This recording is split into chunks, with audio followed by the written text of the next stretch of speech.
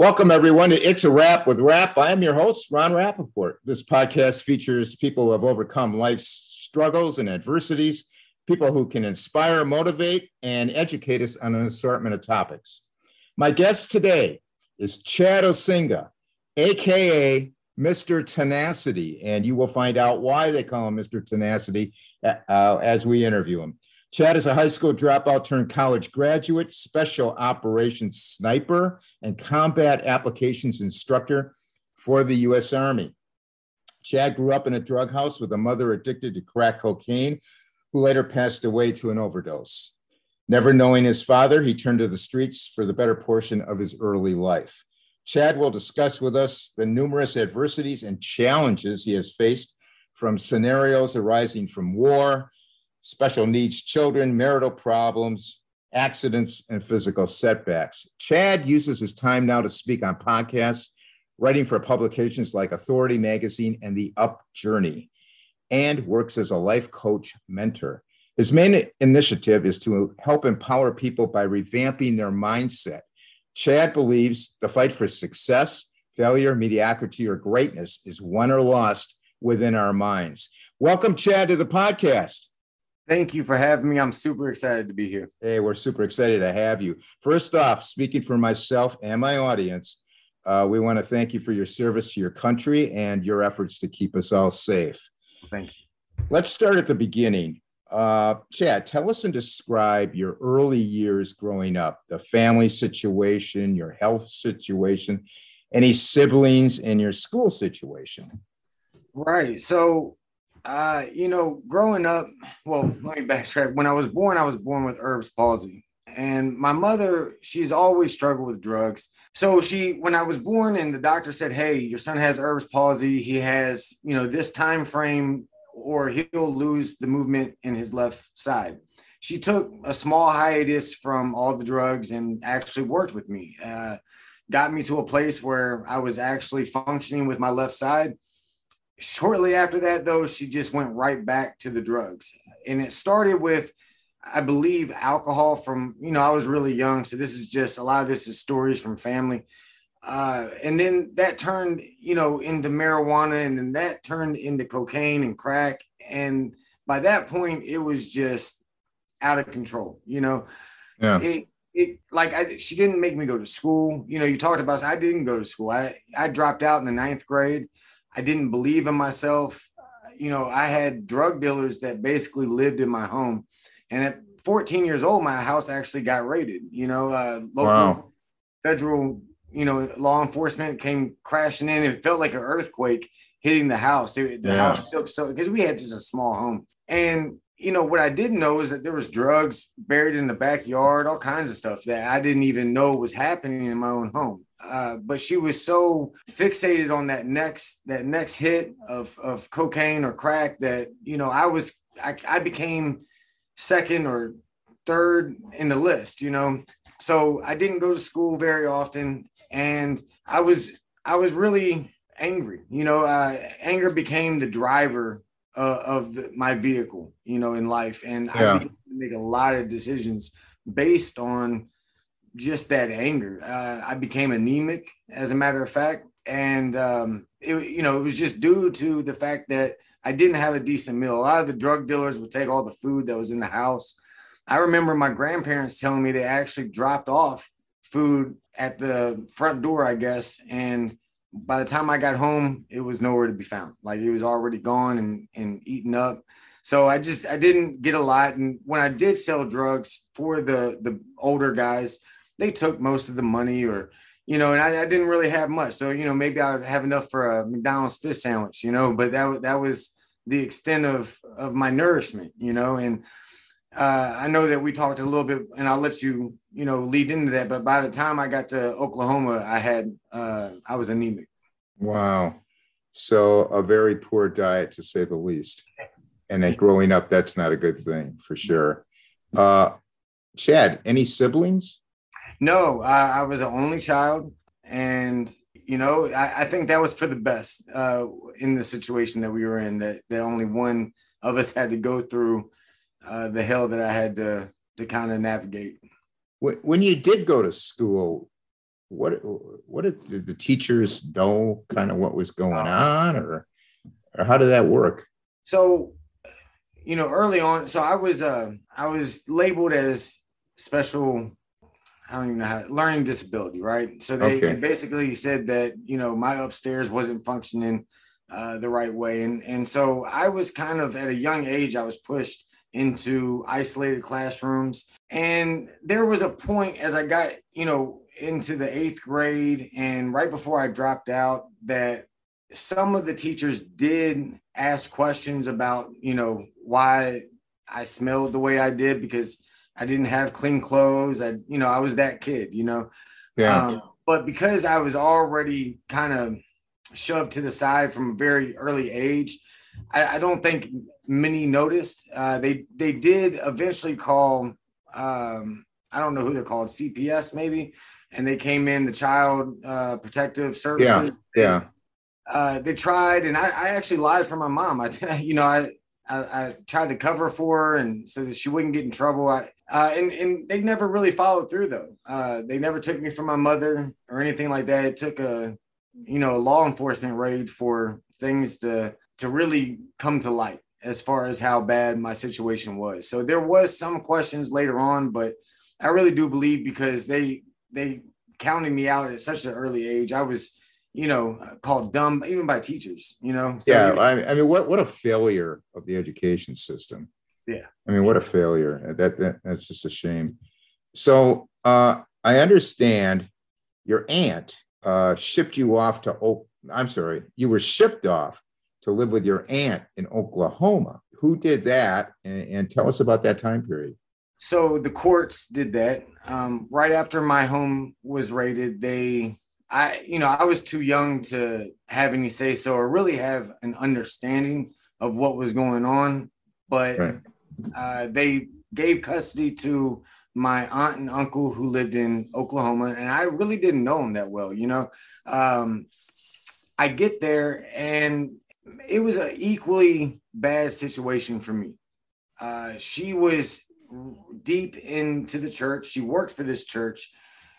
And it was like this holier than thou setting, right? I was her sister's drug addict son who was evil and bad. And I got treated like that. They would read all of my mail that was sent from my mother from prison. They would not allow me to talk to her while she was in prison. They would also monitor all the phone calls I had with any family from Virginia. And a lot of times they wouldn't even allow me to talk to them. So they would literally sit on the other phone. And if anything was said that they didn't like, they would end the phone call. Wow. There were times where I was stuck now remember, when my house got raided, I'm 14 years old. Okay. Right. By the time I get to them, I'm 14 and a half, 15 years old. They stuck me in a corner. Okay. Like where the front door is. And I'll never forget this. My uncle was a big guy and the front door led to their living room. And he would sit in his recliner and watch sports and watch me sit in the corner. And I could not turn and look from that corner. I had to do my homework there. I had to eat there. I had to stay there until it was time for bed when I messed up. And then I have 4 children and I understand that you have to discipline your child, but there are limits. Yeah. They had this wooden paddle and they would hit me so hard with it that I would turn black and blue and I would bleed. Oh my God. Now, why were they hitting you? Like for disciplinary or yeah, what? It was because but it was for very, very minute things. Like one time it was because someone passed gas in their van. Okay. My 2 cousins blamed it on me, which I swear I didn't do it. And I'm pleading with her. I'm like, I didn't do it. And she ripped me out of the van, took me in there and just started, wow, right? And they called them licks. And I still, to this day, I call it licks. When I used to spank my kids, I would be like, hey, you're going to get, 3 licks, and now I realize why I said it. But yeah, it just sounds like child abuse to me. It was like one time I got thrown down the hallway by my uncle because it was a very, again, minute situation. One of my cousins, we were outside one of their friends' home. It was dark. They had a tire swing and they're spinning the tire swing and we would get inside the tire swing and we would spin each other, right? Right. No big deal. My younger cousin gets in, he's spinning, he gets scared. Okay. So he's screaming like somebody's chopping his arm off, right? They come out because I'm the oldest. All of a sudden, I'm wrong for not having stopped this situation, even though all of us have been doing this, right? Right. I didn't think any, I mean, he got so irate with me. By the time I got home, he ripped me out of his, he had a Toyota Tacoma. I'll never forget that. He'll rip me out of it. He threw me in, he opened the door, threw me into the doorway, and then chucked me down the hallway leading to their bedroom. And what was, I think, more degrading than anything is at that age, they would even take my pants down to spank me. So bare bottom, right? And I'm 15 years old, and these are adults. Right. And not even mother and father figure adults, so it was very rough to say the least. And so I loved basketball. Okay. And when I played basketball, my problems seemed to just disappear in my mind. So while I was in Oklahoma, they allowed me to play for like a rec league. I got in trouble in school or did something, probably grades. I can't even remember. And they said, "You're done. No more basketball." And they ripped it away from me. And that was it. My caring, my like something broke within me. And maybe not even a month, probably 2 weeks after that, I ran away for the first time. And understandable. Very understandable. I got caught the first time. Yeah. And then, the second time, I like 2 weeks after I got caught, I actually convinced a schoolmate to take me down the street and drop me off at an old gas station. I had about 3 phone calls worth of quarters to get on a payphone and call my grandmother back in Virginia. She got us a plane ticket, and then I hitchhiked to the airport. It was, and then I got arrested by the police for breaking probation when I got to Virginia. How old were you when that happened? 15 and a half by the time I got back to Virginia, and then they arrested me for the probation I didn't even know I was on from the raid. That was from the raids. Yeah. Yeah. Because they thought, well, you were selling drugs or whatever. Yeah, they had it related. So what prompted you to join the military, and tell us how you reacted to military life, and what do you think spurred you to excel in your jobs? I mean, you were a sniper, you were training others in combat applications. How did that all come about? So it's the reason I got into the military is because I met a young lady when I got back to Virginia.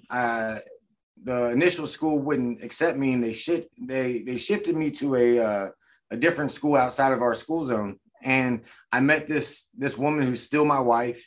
She was the most amazing thing in my life, right? Like, she was that glimmer of hope that I didn't have up until that point. And so I was still a wreck, 16 years old. I been through so much, and my mom ended up passing away with an overdose from doing drugs. And I was a wreck. And she literally looked at me and said, "If you want to be with me, you better get your stuff together." And I knew at that point that Chad had to do something, right? Right. And ended up having 2 kids, and we were living in low income housing. And I looked around one day and I said, this can't be my life. She wants more. I got to give her more. And I didn't have any skill sets. I had dropped out of high school. I didn't have anything. My grandfather, though, he was a Marine, and I really looked up to him. I thought that he was like the best thing since sliced bread. And so I tried to join the Marines, and they wouldn't allow me because I had dropped out of high school, and they had real strict standards back then. So the Army gave me a call right after that. And there you go. That was a wrap with that. I signed the dotted line, and, I'll never forget sitting on the bus like, "Oh my God, what have you just done, man?" Like, you have no idea what you just put yourself into. And I didn't. At first, it was not a good thing for me because I never had that type of discipline, that type of structure in my life, Yeah. So I definitely bucked at first, but I think between my wife constantly talking to me, and me finally understanding that I couldn't go anywhere, right? Like I was stuck in this thing. There was no, I don't know if you've ever heard the saying burning the bridge, right? So once you burn the bridge, you really have no other way but to go forward. That's right. And so without me really knowing that that's what I did to myself, that's what I did. And it was the best decision I had ever made in my life.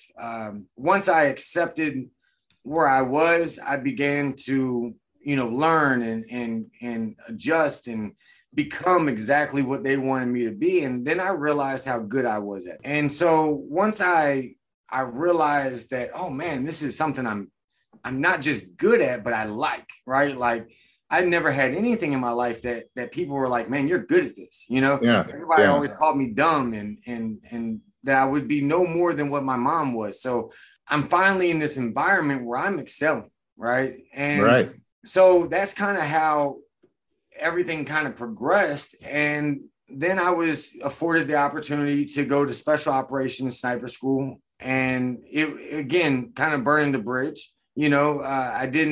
I was the most junior person that was going through the class at the time. I had the least amount of experience than all of the other people. I mean, some of these guys had multiple sniper courses that they had taken outside of this one. So and this is my first one, right? My first rodeo, and they're on their fifth or sixth, Yeah. And it was funny because a lot of those guys failed. Like the guy that that drove me to the class and entered in with me failed on day one. I was like, oh my God, how am I supposed to get home? Right. Like, but it forced me to learn that anything's possible if you're willing to work harder than everybody else in the room. And that's exactly what I did. Because I felt like I was the least of everyone. Because they gave you the freedom to go out on the weekends or at night. You can go get drunk and roam around the streets and get in all the trouble you want, or you can study and you can pass, right? So failure and success was solely put on the student, and I excelled because I knew that I had to work harder than everyone else. I bet your self-esteem and your pride went way up. It did. What's crazy though? It did, but and here's something that, it'll come out later in this interview, but the things that happened in my childhood haunted me despite my successes, which is real. I didn't realize that they were like nipping at my heels, right? My entire time until later on in my life. And I had to eventually come, because I never dealt with it. I never dealt with all the trauma that I had experienced prior to the military, Yeah. Yeah. I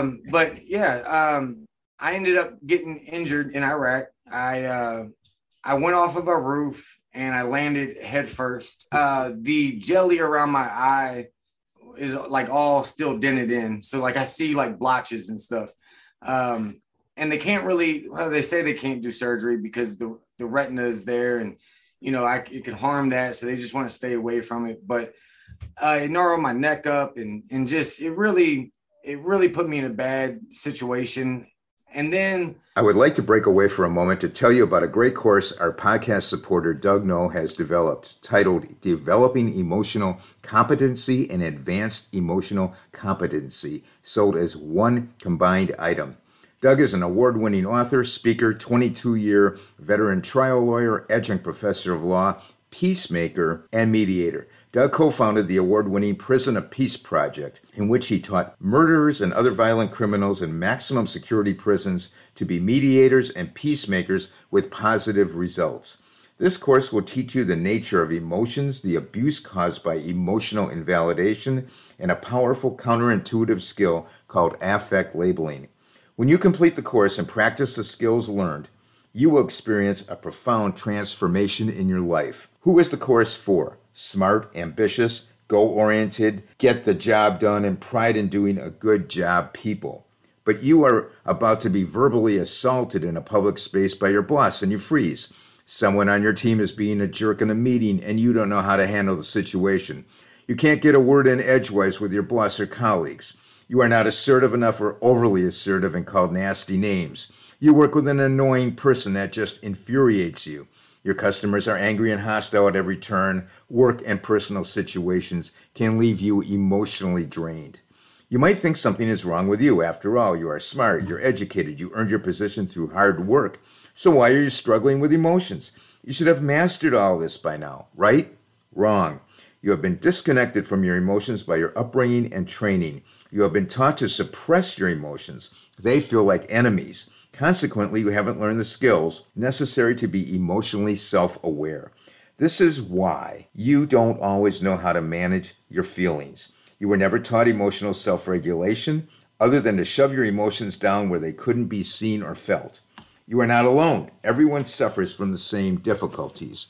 This course will teach you step by step how to handle emotions in any situation. It is a set of techniques that will teach you to effectively respond to challenging interactions, create a new set of reactions to anger and hostility, to learn the power of emotional self-regulation and social power. You will use your emotions to get ahead in life, become a more powerful and confident leader, unlock the secrets of self-empowerment, become an emotionally self-aware human being, and enjoy greater freedom from emotional exhaustion. This is the first course that teaches emotional self-awareness. The combined course, which includes the basic and advanced course consisting of 23 lessons, sells regularly for $378. For our podcast listeners, by using the link provided in the podcast notes and using the code RONRAP when you enroll in the course, you will get a discount of $100 off the combined course, bringing the cost down to $278. That's about $12 a lesson. The course is backed by a 30-day money-back guarantee. If for any reason this course does not exceed your expectation, you can get a full refund anytime within 30 days after your purchase. If you have any issues, just get in touch with the friendly support team, and they'll either help you out until you get the results you need or give you a swift refund. Again, all ordering information will be listed in the podcast notes, and also the course may be ordered on the podcast website. It's arapwithrap.com under the tab marked resources. Because of that, and then my daughter had a stroke like not too long after that. So we get back, and we were in Germany. We were actually getting ready to go redeploy and go back to Afghanistan. And this guy we were doing 2 days in the gym, and I'll never forget this. He's out of breath. He's like, Sergeant. He was like, you gotta get back and get to the phone. I was like, what is going on, man? Calm down, man. Breathe, and he couldn't. He was like, no, you got to hurry up. It's something to do with your daughter. Once he said my daughter, everything changed, right? So this is happening while you're on deployment in Germany, correct? Yes. Okay. So I rushed back, and they're like, hey, no one's still telling me anything, right? They're like, go to the school. We don't really know what's going on. Get back there. So I go back to the school, and the ambulance is already there. They're actually putting my daughter inside the back of it, and my wife is in the back as well. And they take off without even saying 2 words to me. So I'm like, okay. So I get back in the car, and I'm following the ambulance. And at one point, the ambulance actually had to stop because my daughter was convulsing so hard, and they didn't know what was going on. They assumed it was a seizure. So we get to the first hospital. She's still convulsing. And I'll never forget the doctor, or not the doctor, it was like a nurse, saying to me to hold her, because they were trying to do a EEG, and she kept convulsing, and they're like, hold her still. And I'm like, dude, I can't. Like, you are the medical community. You stop it, right? Like, I don't know how to stop this. Right. So for almost 24 hours, she went untreated for a stroke. And this whole time they're like, oh, it's just a seizure, but she kept having these convulsions. Finally, the next day, a neurologist came in and was like, hey, did you guys do a MRI? And they're like, 9? No. She's like, let's go. Let's get her in an MRI. They get her in the MRI, and her brain is so swollen that they have to do an emergency surgery. So then they couldn't do it there. They had to do a craniotomy at a children's hospital. So we get sent to this other hospital that's specifically for children. And what I love about Germany is they don't care what anyone else thinks. They only do what's right for the parents. I mean, for the patient. Sorry, not the Yeah. parents. Yeah. And they literally said, "Hey, we're doing surgery right now." There was no consent forms. There, you know what I mean? Like, this is what we're doing, guy. It's And going down. It's going down right now. right now. Yeah. You know, Yeah. so they did the craniotomy, which released the pressure, and they said that if she hadn't got there in the time that she did, she was going to die within 2 hours. So we're still a wreck. We don't really know what to make out of all of this. And my wife is pregnant during this time, right?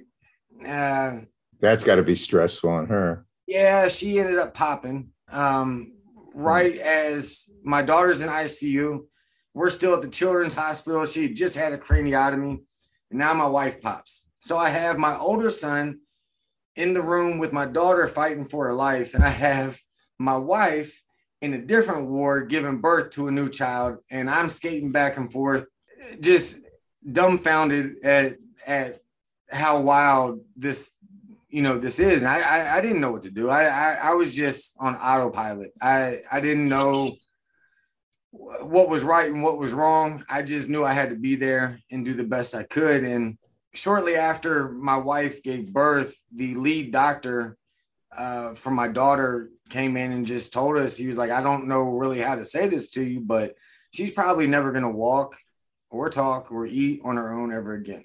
She's going to be a vegetable." And I remember going back to that hotel room in the shower and screaming. I was so just broken. Like, Yeah. I didn't know, as a father, that's, man, you talking about being powerless. Yeah. Yeah. So I get my composure back, and I go back, and they say, "Hey, we got to ship you guys to America." She's only the third case of a child that we've seen here that this has happened, because basically it was vasculitis, which usually happens in the lower extremities of older individuals. So that's an inflammation. Right. Was that from an infection, or? See, they as time went on, doctors began to argue if it was vasculitis or if it wasn't. And so we don't have a definitive it was, but the lead specialist that dealt with her from day one still believe it was vasculitis. But what made it really rare is that, so it went through a hole in her heart. I forget what it is, where they stick the camera through the leg and it goes all the way up. Angiogram, maybe. Yeah. I can't remember, but they saw the hole, and we're all born with a hole in our heart, but it usually closes over time. Hers never closed. This vasculitis went through that hole. It clogged 3 of the 4 major arteries that led to the brain, and which caused the stroke. But what made it rare is that it continued to spread, and it basically took over the whole right side of her brain. And so when we got to Walter Reed Medical Center, and at the time it was in Washington, D.C., it's in Bethesda now, but they actually had to put her on the highest dose of steroids possible and chemotherapy at the same time to try to kill this aggressive form of vasculitis. And that's why they said that they had never seen this like this before. It was very rare. Yeah. That it would be acting like this. Usually steroids kills vasculitis. It wasn't killing it at its strongest dose. And so, but the thing is like, they continue to tell us what she couldn't do. And I as a father had to offset that with, no, baby, we're going to do something about this. Right. And you had a positive attitude. Yeah, we're going to fight. Yeah, I don't know how this is going to turn out. I can't tell you, but I know one thing: we're not going out without a fight. So okay. Yeah. I kept speaking that in her. I said, "Baby, you're going to walk. You're going to walk. You're going to walk." I would stand her up, and we had a plethora of stuffed animals from people trying to cheer her up and dropping them off. Yeah, like she had one good arm, and I was like, throw them against the wall. And I would stand her up, and she would just throw them against the wall. And then I would take her and move her legs, and we'd walk back and forth through the room, up and down the hallways. And at the 3 or 4 month mark, she actually took steps on her own. She was talking on her own, And with her good arm, she was eating. That's because of you. That's because all on you. Yeah. Well, I mean, you could have just accepted that BS that they gave you. Yeah. You didn't. No. And, she wouldn't have had use of her muscles and everything. Right. It probably would have turned out negative. You're probably right. I didn't know what to do. I was like, I'm gonna do something, You did the right thing. You did the right things. How is she today? She's great. She's 17 years old. She has a job that she's actually getting fired from because she has a problem with being late, as most young ladies do. And but she's walking, talking, everything's good. Man, she's walking. She's, she still has her struggles. Her left side doesn't operate very well. Like her arm, she has no use of. She has a severe TBI. Her memory is really bad, but she has one of the best attitudes a human being could have, period. Right. Much less being through what she's been through. And she goes and she studies, she takes lessons at school, and she doesn't want to be treated less than average. And I commend her for her heart. You got to. Yeah. So yeah, she's doing great, and but so during that time, we were my wife and I were actually separated. The Army did us backwards. They sent me with my daughter, and they kept her in Germany because my son had just been born. So, and but they finally send her. They get all the documents and they come back to Walter Reed with us. And then about a year after we get released from Walter Reed, we find out that both my two youngest have autism. And I was going to ask you about that. Two sons are born. Can you briefly tell us about them and how you handle that? When you talk about Mr. Tenacity, we're beginning to give the audience a reason why they call you Mr. Tenacity. Yeah, that one was wild because they're both on different spectrums. So like, I don't, those that might watch your show or listen to your show that know something about autism, it's a spectrum.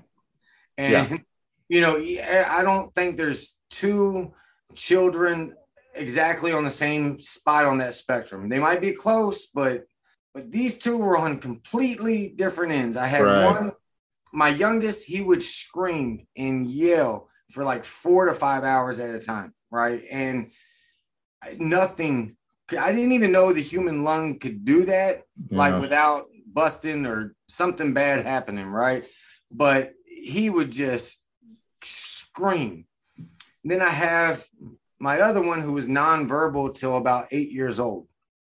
He had an iPad that he kind of communicated with, but which he hated using it. And so we just, at one point we had my daughter in therapy and my two youngest, and it was a lot, and I really take my hat off to my wife because at the same time this is happening, I'm still in the Army. They're still requiring me to work and do what I was, being paid to do. And so my wife had to take on a lot of that burden. And I mean, and then on top of that, they didn't sleep, so at night, my two youngest, the ones with autism, they could not go to sleep. They were finicky eaters. The texture would bother them. So, I mean, we were going through all kinds of experimental things to try. Okay, do you like this? If they would eat a toaster strudel at 9 o'clock at night, that was a win for us. Right. Most parents would be like, toaster strudel at 9 p.m. That's hideous. Us, we're like, yes, we're jumping for joy and, doing cartwheels through the house. So it was a learning lesson. It was, you're constantly figuring out the different intricacies of each child because they all tick differently. Right. And, but they're strong kids. My 11-year-old who couldn't talk until he's 8, he can talk now. I mean, it's still something he's working on, but he can hold a short conversation with someone and they can understand for the most part what he's saying, which is such a big win for him, coming from someone who couldn't even talk just a few years ago, Right, right. And then I have my youngest, who he was, like I said, just couldn't control his emotions. Smart as a whip, but man, he couldn't get out of like how he computed and took life in. If something bothered him or was off and it wasn't exactly the way he wanted it, to him, the whole world was Right. being destroyed. He was on that opposite end of the spectrum. I want to get to where you exit the military in 2015. Mm-hmm. And I know that was a tough time for you. Can you tell us a little bit about that period? That was probably one of the darkest points in my life, I think. So at this point, my kids, they're, we figured them out for the most part, right? They're in scheduled therapy. They're doing, as best as they can do in their situations. I had dedicated 10 years of my life, and I had just been banged up too much. The Army retired me. They retired me with, full honors. It wasn't a bad, separation or anything like that. I get benefits from my service. So it's not like any of that doesn't happen, but I wanted to do 30 years. I finally found my jam. I found that thing that rang true to me. It was your fit. It was a perfect fit. And I felt like it was kind of stripped from me just because I had been hurt doing stuff for them. It wasn't, but I had multiple surgeries, and they just said, you're done, man. And that's the way it is. Yeah, it is, unfortunately. And, I didn't have a mission, right? So right. You might have heard the saying, the mind is such a powerful place. And when there's no purpose, it becomes like the devil's playground, right? Yeah. And my mind had become the devil's playground. PTSD had hit me. Like when I was in and I had a mission, I didn't feel as consumed by the things that I had seen, whether it be in the Army and overseas or even my childhood. Like I had a North Star, if you will, right? And you had a focus. Right, a focus. Yes, perfect. Yeah. And yeah. I didn't have that anymore. And I was like, probably like, if you looked at me on the outside, I would probably look like a dog chasing his tail. I didn't know where I was going. I had no purpose, and I began to drink. I began to smoke marijuana. And when I say drink, a fifth of whiskey a night was me on an easy night, right? And I was smoking an ounce of weed a week. I was blowing my money just to numb my mind, just so I didn't, because at first the alcohol started so I could go to sleep, because I was having nightmares. I couldn't go to sleep. But then I have this high tolerance, and maybe it's the Army in me. I don't know, but I can drink like a fish. And so that tolerance, it just got stronger and stronger. And I had to have more to go to sleep. And next thing you know, I'm a fifth of whiskey a day, And but you were in pain. Oh God. Yeah. Yeah. Mentally and physically, and we have veterans on this program a lot. They all, the sad story is when a lot of these guys get out of 20 years service or whatever, they don't know what to do. Yeah. There doesn't seem to be any transition from the Army or whatever service to when they get out. Yeah. Like no transition, no help. They're just out there. Yeah, it's bad. It's bad. And I mean, I don't even know, because I was in a tailwind. Do you think that was when you hit rock bottom at that point? I was, pretty much there, because my relationship with my best friend, my wife, was on the rocks. She wanted to leave me. I didn't have a good relationship with my kids anymore, because even though I was there, I wasn't there. I wasn't present with anyone, even if I wasn't drinking or smoking, which you couldn't catch me without, smoking something, I just wasn't fully present with them, and that's what they needed. And I was at probably an all-time low during those years. Now you decide to start riding your motorcycle for pleasure. Yes. And you have two incidents or accidents, 2018 and 2020. So this down spiral kind of continues. Can you talk a little bit about that? Oh, of course. So I took up riding my motorcycles because I knew I had to do something to help my mind, right? And I had rode them when I was younger, and I was like, hey, let me just see if this kind of helps, you know, that what they call wind therapy, right? And it did. It was really great for me. I could get on that motorcycle, and just like what I was telling you with basketball when I was younger, this was kind of the new basketball for me, right? I could hop on that motorcycle and just get lost in the wind. My problems didn't matter. And I would hop off of it at the end of the day, and I was much better of a human being, right? After I got off the motorcycle. But 3 years after I got out, I was taking a left turn, and a kid probably 18, 19 years old, probably on his phone, he blew a red light as I was making a left turn. And it's part of it's my fault. I didn't look right. I should have looked right. I usually do.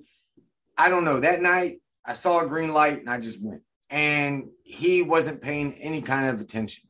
He didn't, when they did the investigation, there was no brakes that were touched or anything. And he hit me at 45 miles an hour. He put me into a guardrail. My bike was destroyed. It was bad. And it hurt me. I was already hurt with all the surgeries and stuff from being in the military. And now I got hit at 45. I was in a lot of pain. And it took me about a year before I had the courage to try to hop on another bike. I had a buddy who actually rebuilt the bike that got destroyed in that wreck while I was down and healing and learning how to get myself going again. And so I was riding that bike again in 2020. And this time I thought I was doing the right things, right? I had a group of people with me. Yeah. So it was about 5 Harley Davidsons. I don't know how you don't hear 5 Harley Davidsons going down the road, right? You have to really, really not be paying attention. And this man wasn't. We were on I-95 South. If any of your listeners are familiar with that stretch. And yeah, we're down here in Florida, so we're real familiar with it. Yeah, so I was in the far left lane, and they're expanding the road at that section. And so there's this Jersey barrier right to my left. The van in the middle lane, I guess his traffic was kind of slowing down, so he didn't want to slow down. He wanted to jerk into the left lane and keep going. He didn't look in his mirror. He didn't look in the blind spot. I don't think that man was looking at very much. And he jerks the wheel and piles into me at 65 miles an hour. He hit me so hard that my bike went into the Jersey barrier and never fell back down. Like it was imprinted into the Jersey barrier. Wow. I flew into that construction zone that I was just talking about. And, you know, I thank God I had some military guys that were riding with me. They applied first aid, but I had to go to 2 different hospitals before I could get my first surgery. And I basically flatlined on the way to the first hospital. They revived me.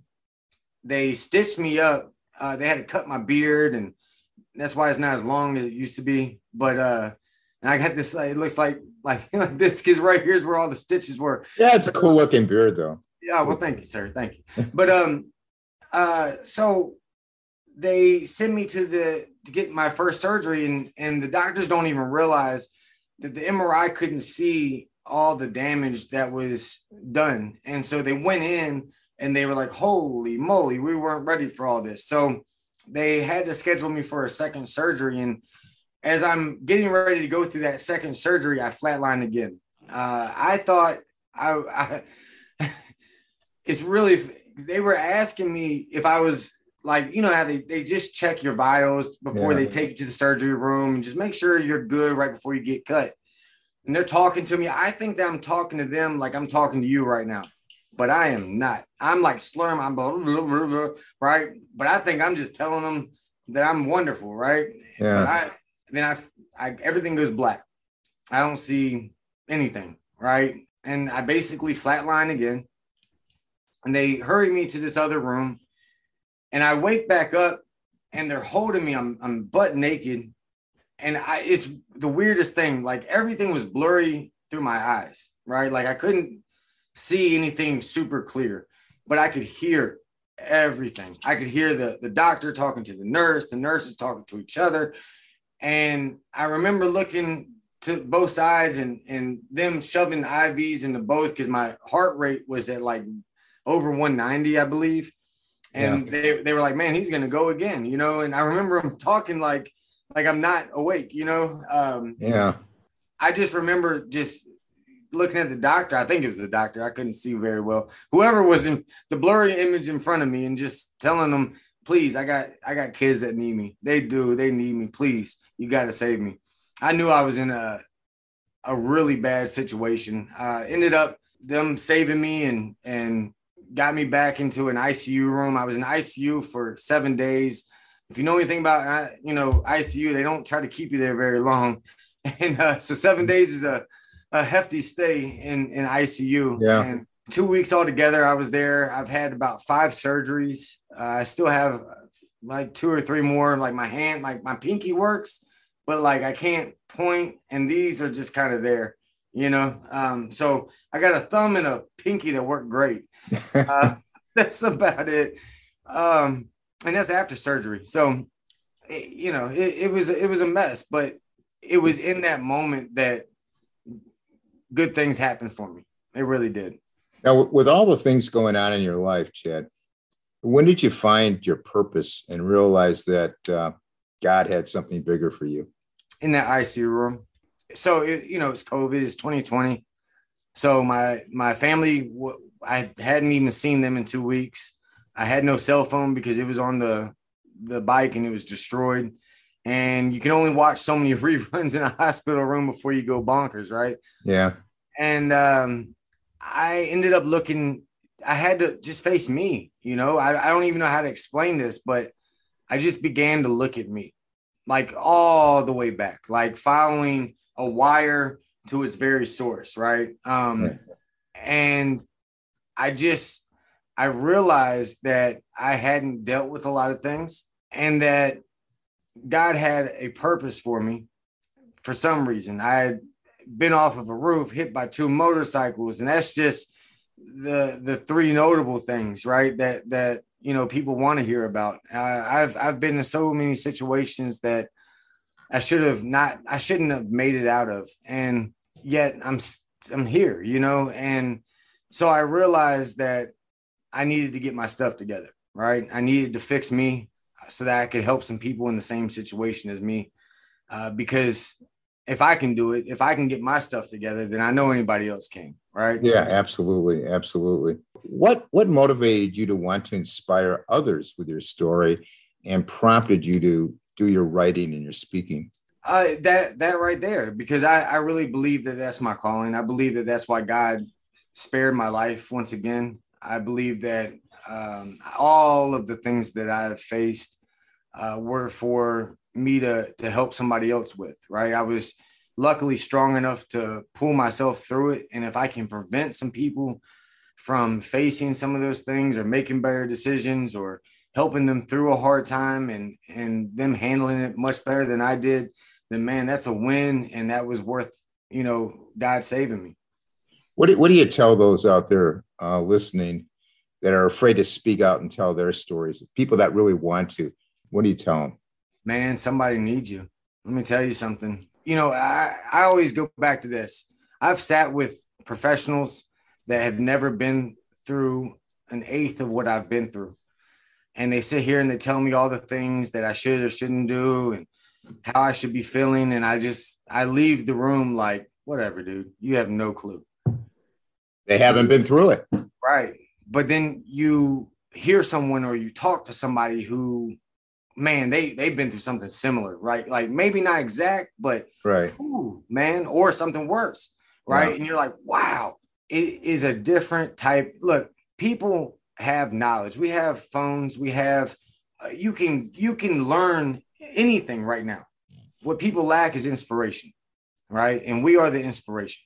Okay. Our stories, our experiences, our mess right? I've heard this 1,000 times. It didn't ring true until I was in a hospital bed, but your mess is your message, right? And whatever I like that. I like that.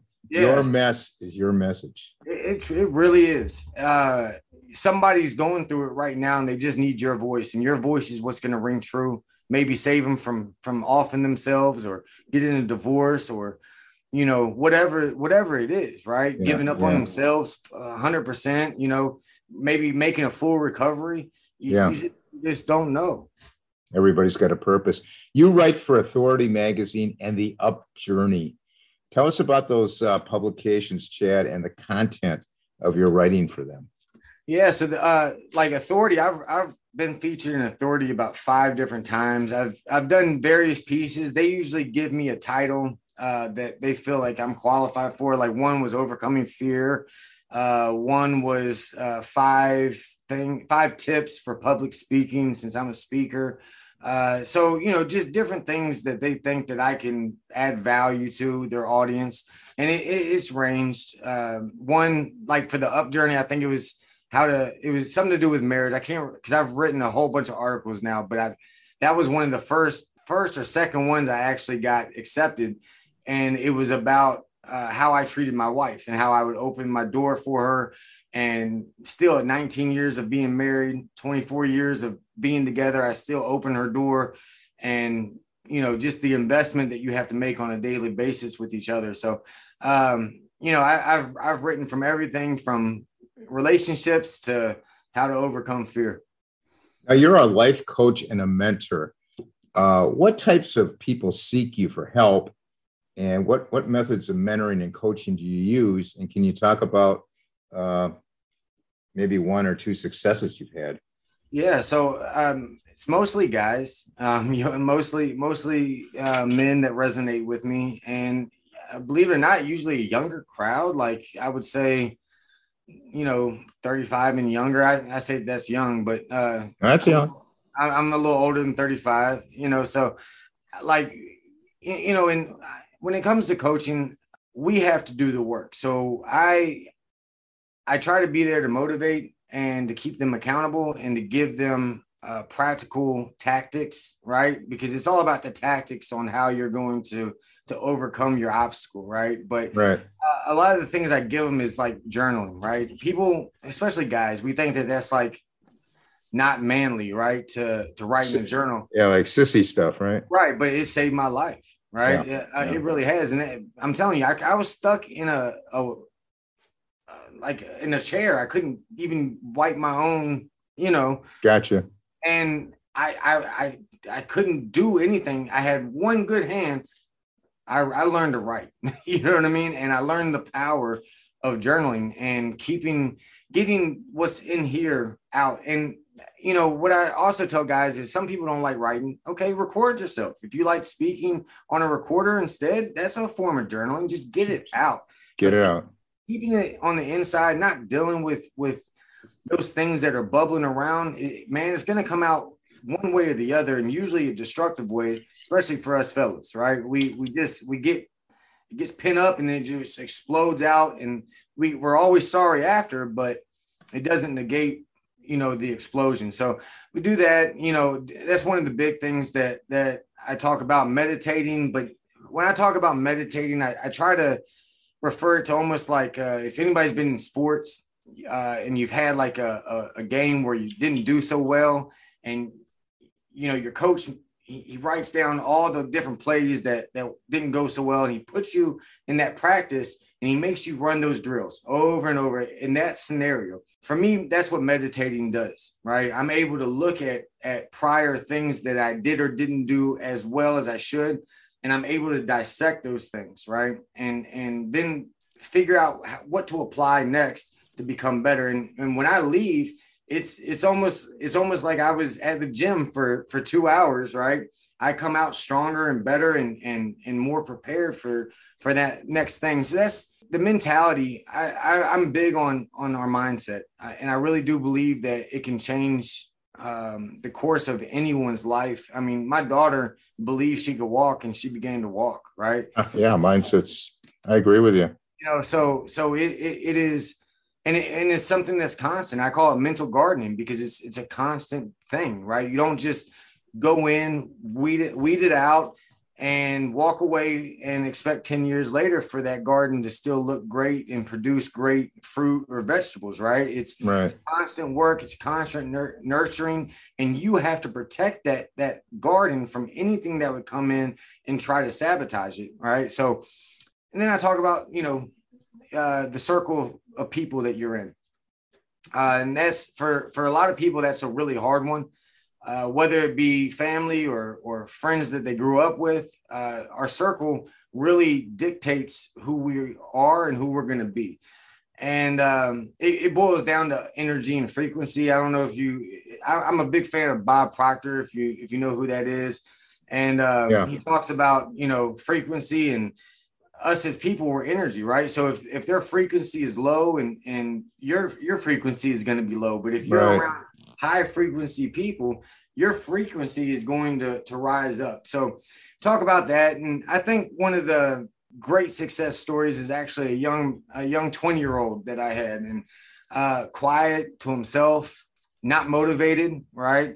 And through a little guidance, right? But him doing the work, right? He's now, successful. He's, his bills are almost obsolete, and he's living his best life at 21 years old, 22 years old now, and it just goes to show you age is just a number. These young bucks, they can have a great life too, and they can get their stuff together. And it was just cool to see such a young man take life by the horns and really do something positive, especially when he wasn't geared that way coming into it. He was very much on the lower end of the wanting to get things done. And yeah, it sounds like your methodology is right, spot on.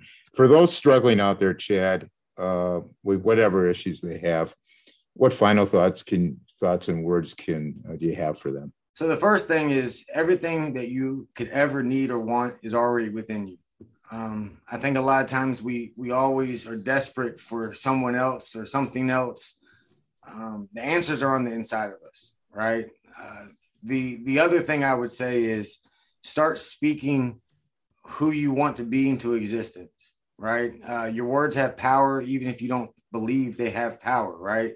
Write some things down, that you want to be, that you want changed. Put them on your, mirror as you're brushing your teeth. Say them every morning out loud to yourself, because you're having a conversation with yourself, right? We do it every day, right? And so change the conversation. And the only way to do that is to change what's coming in. So that's what I would say. Chad, how can people contact you? They want to get a hold of you. They want to, talk to you. How do they get a hold of you?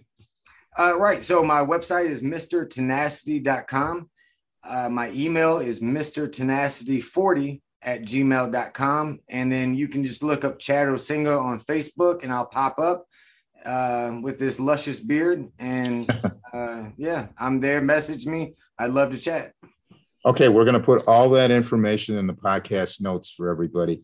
I want to thank you so much, Chad, for coming on and sharing your truly inspiring story of overcoming so many obstacles that were thrown your way. The fact that you decided to overcome them will give so much hope and inspiration to those out there who are listening. Good luck and good fortune in all your work and endeavors going forward. God bless you and your wonderful family. People out there who have comments and suggestions to improve the podcast, you can email me at itsarap@gmail.com. We have a website, itsarapwithrap.com. We are on Instagram. We're growing very strongly on that. It's a Rap with Rap podcast. Facebook page and group, It's a Rap with Rap. I think we've hit over 1,000 members today. YouTube, It's a Rap with Rap, the podcast uncut. All the podcasts are on YouTube. Thanks, everyone, for listening. I want everybody to please stay safe. And for now, it's a wrap.